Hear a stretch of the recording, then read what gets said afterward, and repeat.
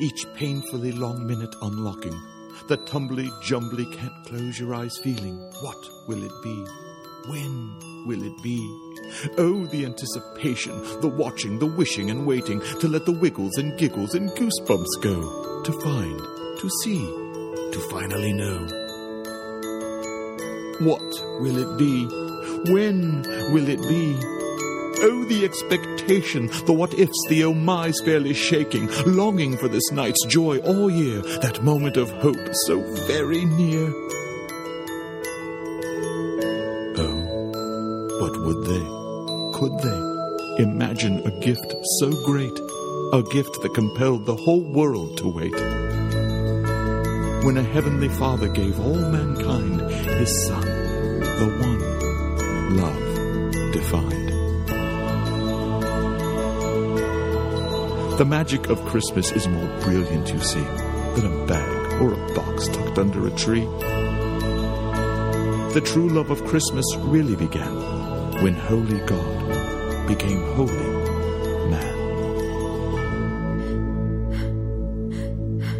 Joseph, it's time. He's here.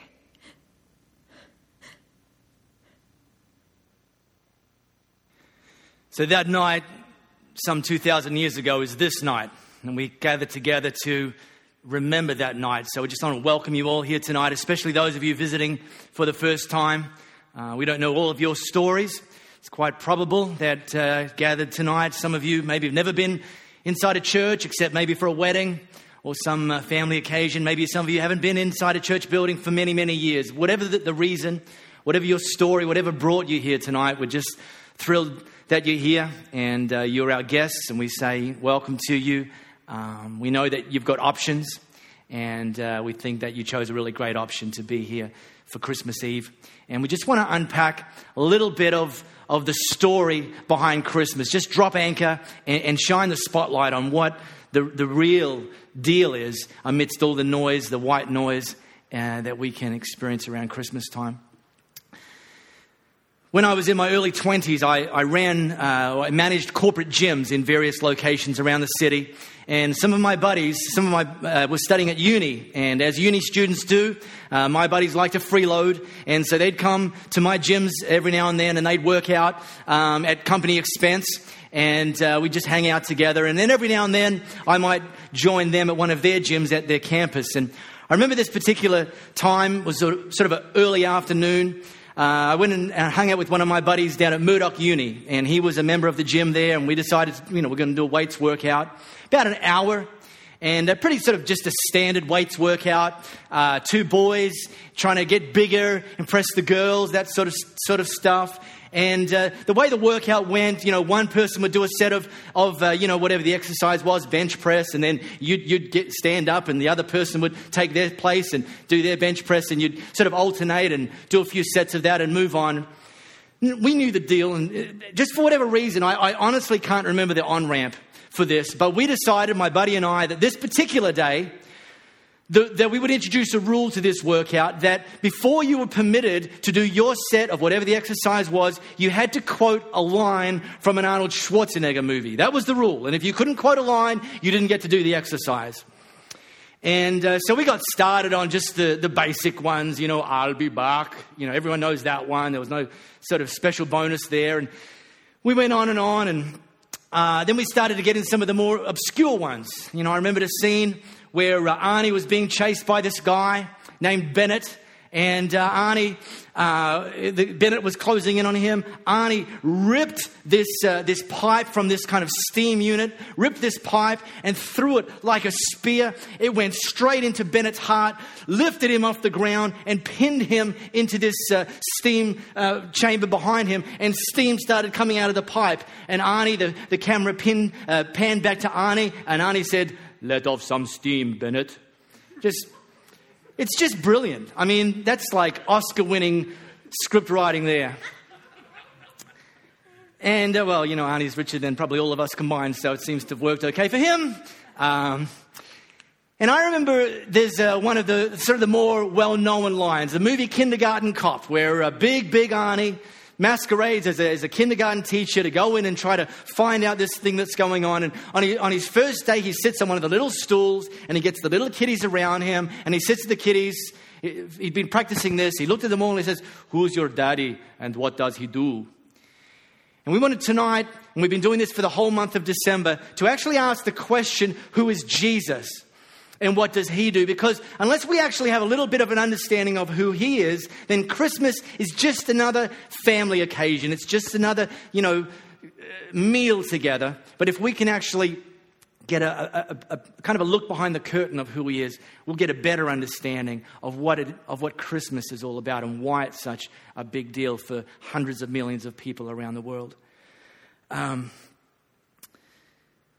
ever found yourself walking around in the dark? Maybe, early in the morning, nature comes knocking, 3 o'clock. I remember when I was about 6 years old, that happened to me. It happened to me more than once, but on this particular occasion, I'm about 6 years old, and I needed to go and pee. So, I'm get up all bleary-eyed, the house is pitch black, I don't have the energy to switch switches on, and I just went in to where the toilet area is in our house. And the toilet area was just next to the laundry in my parents' house, still is. And I just went in, lifted the lid, and I just peed. And, closed the lid and went back to bed. It wasn't until the next morning that my mother informed me that I had indeed peed on the laundry in the laundry basket. But, it was there to be washed, so, just a little bit more bang for your buck, I thought.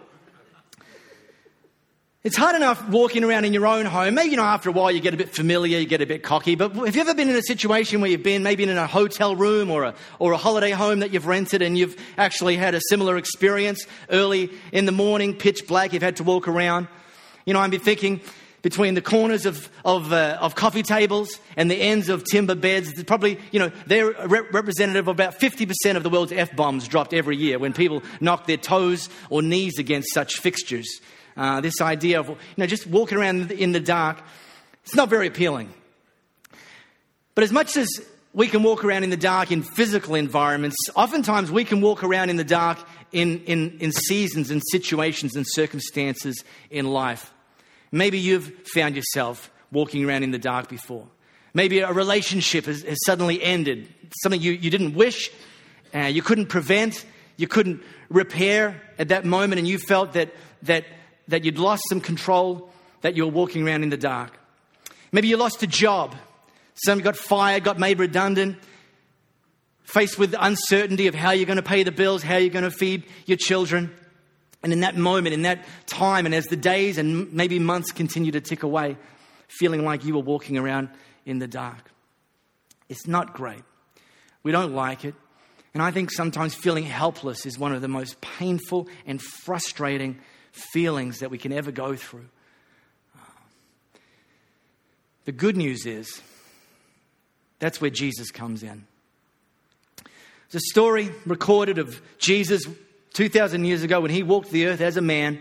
This particular day, Jesus was gathered in the temple in the town that he was in at that time, and he was gathered in the temple teaching his followers and some of the sort of broader community, just teaching them some stuff about God, about God's kingdom. And the religious leaders of the day kind of barged into the temple, caught Jesus and everyone unaware, and they were carrying with them a woman that they'd caught in the act of adultery, caught having sex with a man that wasn't her husband. And they brought this woman in, and they threw her before Jesus. And they said to him, I'll let this video tell the story. Of Olives.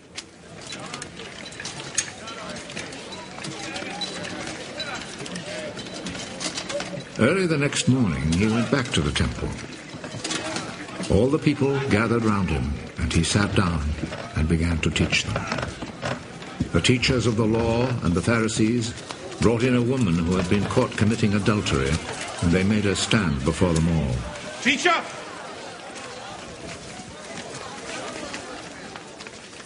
This woman was caught in the very act of committing adultery. In our law, Moses commanded that such a woman must be stoned to death.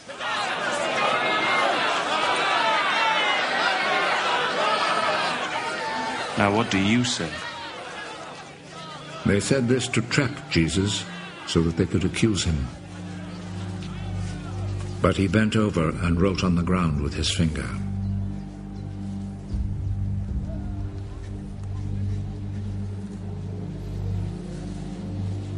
As they stood there asking him questions, he straightened up.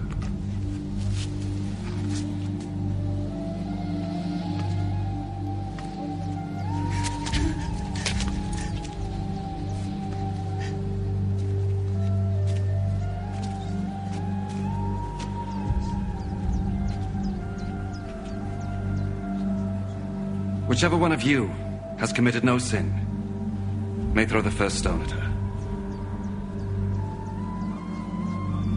Then he bent over again and wrote on the ground.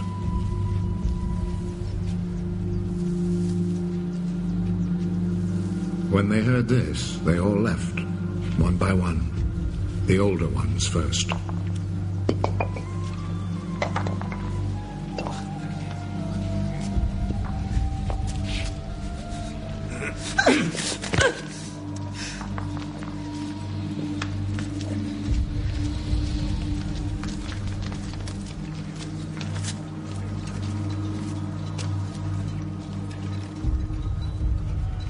Jesus was left alone with the woman still standing there. He straightened up. Where are they?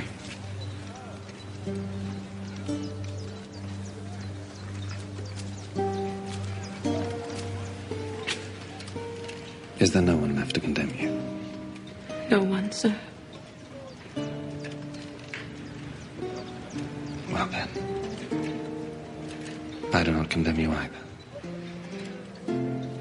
Go. But do not sin again.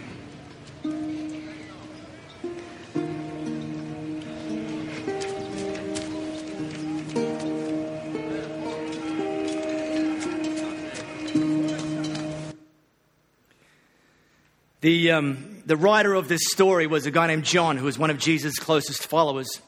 And what's interesting is John didn't actually bother to explain what Jesus was writing in the sand. Wouldn't you have wanted to know? Because it's actually a pretty substantial part of the story. Jesus paused to write in the sand. What was all that about? Well, let me just give you a little look behind the curtain. Many experts, this is just like, it's actually not the point, but it's pretty cool.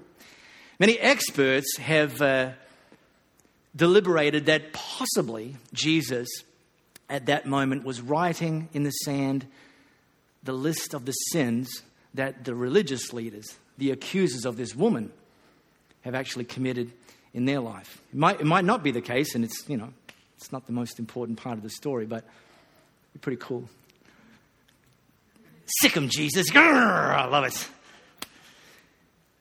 But there's this situation where the religious leaders had ferreted out this woman, brought her into the temple, accusing her in front of Jesus' followers, in front of the crowd that was gathered, of having sexual relations with a man that wasn't her husband, which the law at the time said that she must actually be stoned to death, a form of capital punishment.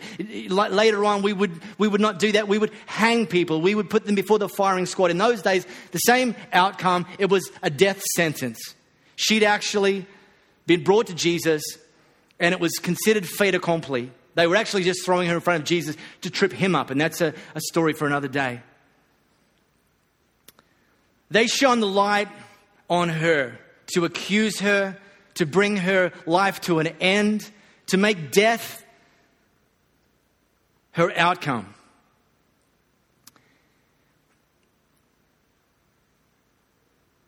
And then Jesus challenged them. Those of you that have never sinned, you get to cast the first stone. And one by one they dropped their stones because they knew that they were guilty, maybe not of that sin, but of a list of their own sins. And they walked away, tails between their legs. With this woman still there. She had just been pardoned. She had just escaped a certain death. Purely based on the words of Jesus. And then Jesus walked over to her and he shone the light on her. He wanted to shine, though, a different light. He wanted to shine a light on her that said, sweetheart, yeah, it's not good that you sinned.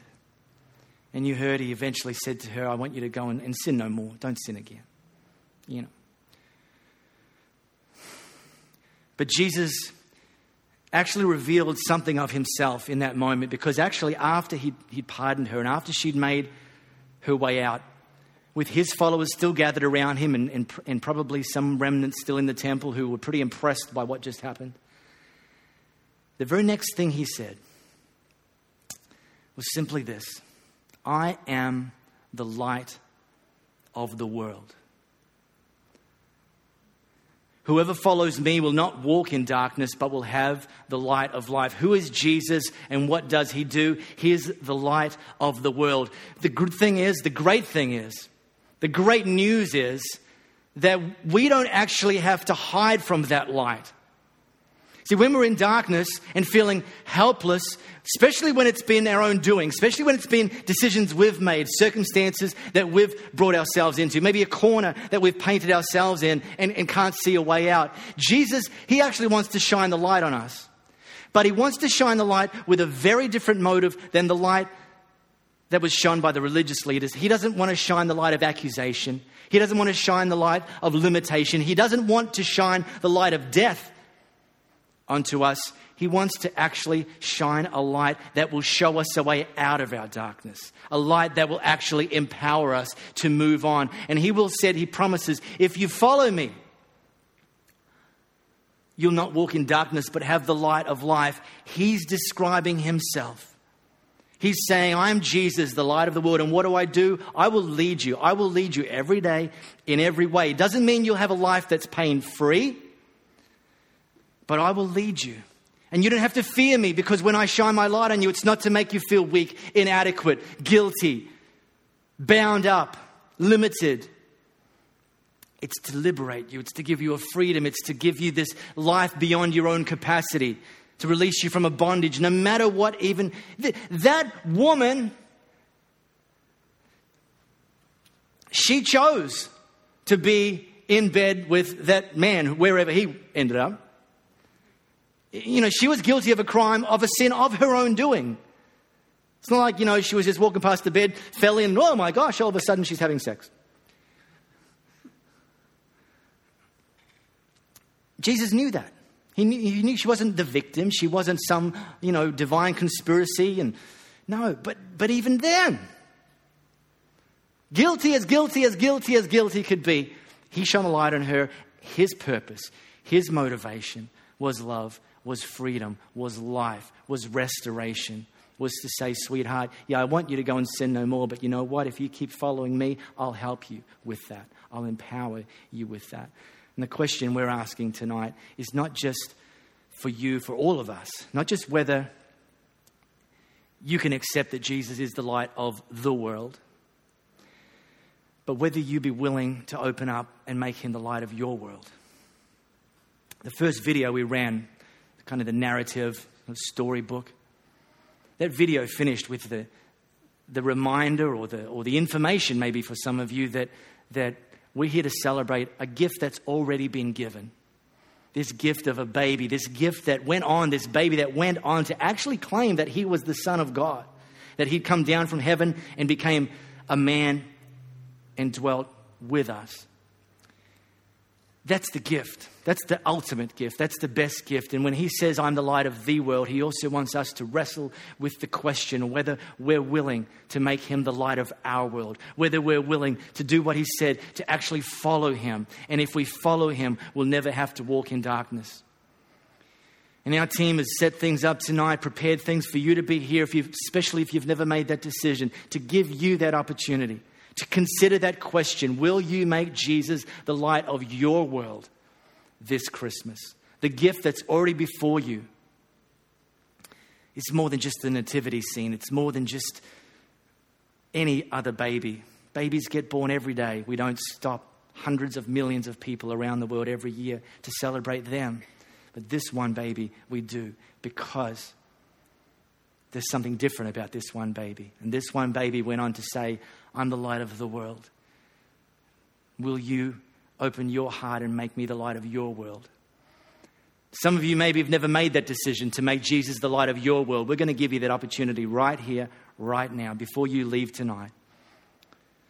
Many of you have made that decision. I know your stories personally, but some of you, maybe you haven't made that decision. Well, here's your opportunity to say, yeah, I'm willing to actually take that gift of this baby, that gift that became the light of the world. I'm willing to open my heart. I want to make him the light of my world. For those of you that need to make that decision, and this is your night to make that, all I want you to do in a moment is you just slip your hand up. Slip your hand up and say, yeah, Jesus, that's me. I want you to become the light of my world tonight, this Christmas Eve, 2013. When I see your hand, you can put it down. So let me just look right now. For those of you that need to make that decision, make Jesus the light of your world, just slip your hand up real quickly. When I see your hand, you can put it down. We're not going to take too long over this, but we don't want to we want to give you the opportunity. And right now, this is that opportunity. If you've never made the decision to make Jesus the light of your world, just slip your hand up. You say, yeah, that's my decision right here, right now. You know, Mark, I need to do that. When I see your hand, you can put it down. And then we're going to pray.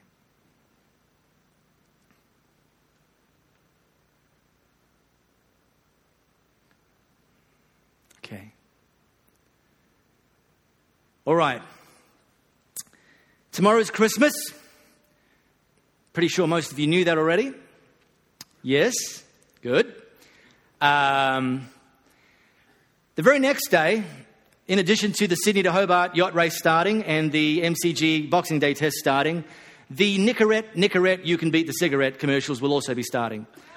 Along with the latest detox diet, and the list goes on. Of all of these things that now that Christmas is in our rearview mirror, we start looking at the new year, at New Year's resolutions. And, they've already been coming out. Blogs have been popping up on my iPad every single day, how you can keep your New Year's resolutions next year, make next year better than this year, and all that good stuff. So I want to give you a little bit of a preview of a conversation we're going to kickstart in January, along the very same lines, for the very same reasons, but actually hoping to cast some new light, helping you change the way you change. We'd really love you to join us in January. Here's a little bit of a sneak preview. Okay, time to make another New Year's resolution. Resolution. Lose. Oh, yeah, lose is right. Why even bother this year? Every year, I tell myself I'm going to do things differently. I'm going to make some changes in my life. This year is going to be different. And every year, I feel like I'm in the exact same place I started last year. Change seems hopeless. Sound familiar? Unfortunately, we often face the beginning of a new year setting ourselves up for failure. We make a list of all the projects we're going to tackle, all the goals we want to achieve. We tell ourselves we're going to try harder this year. We start looking at what the world calls successful and talking about all the things that we would do.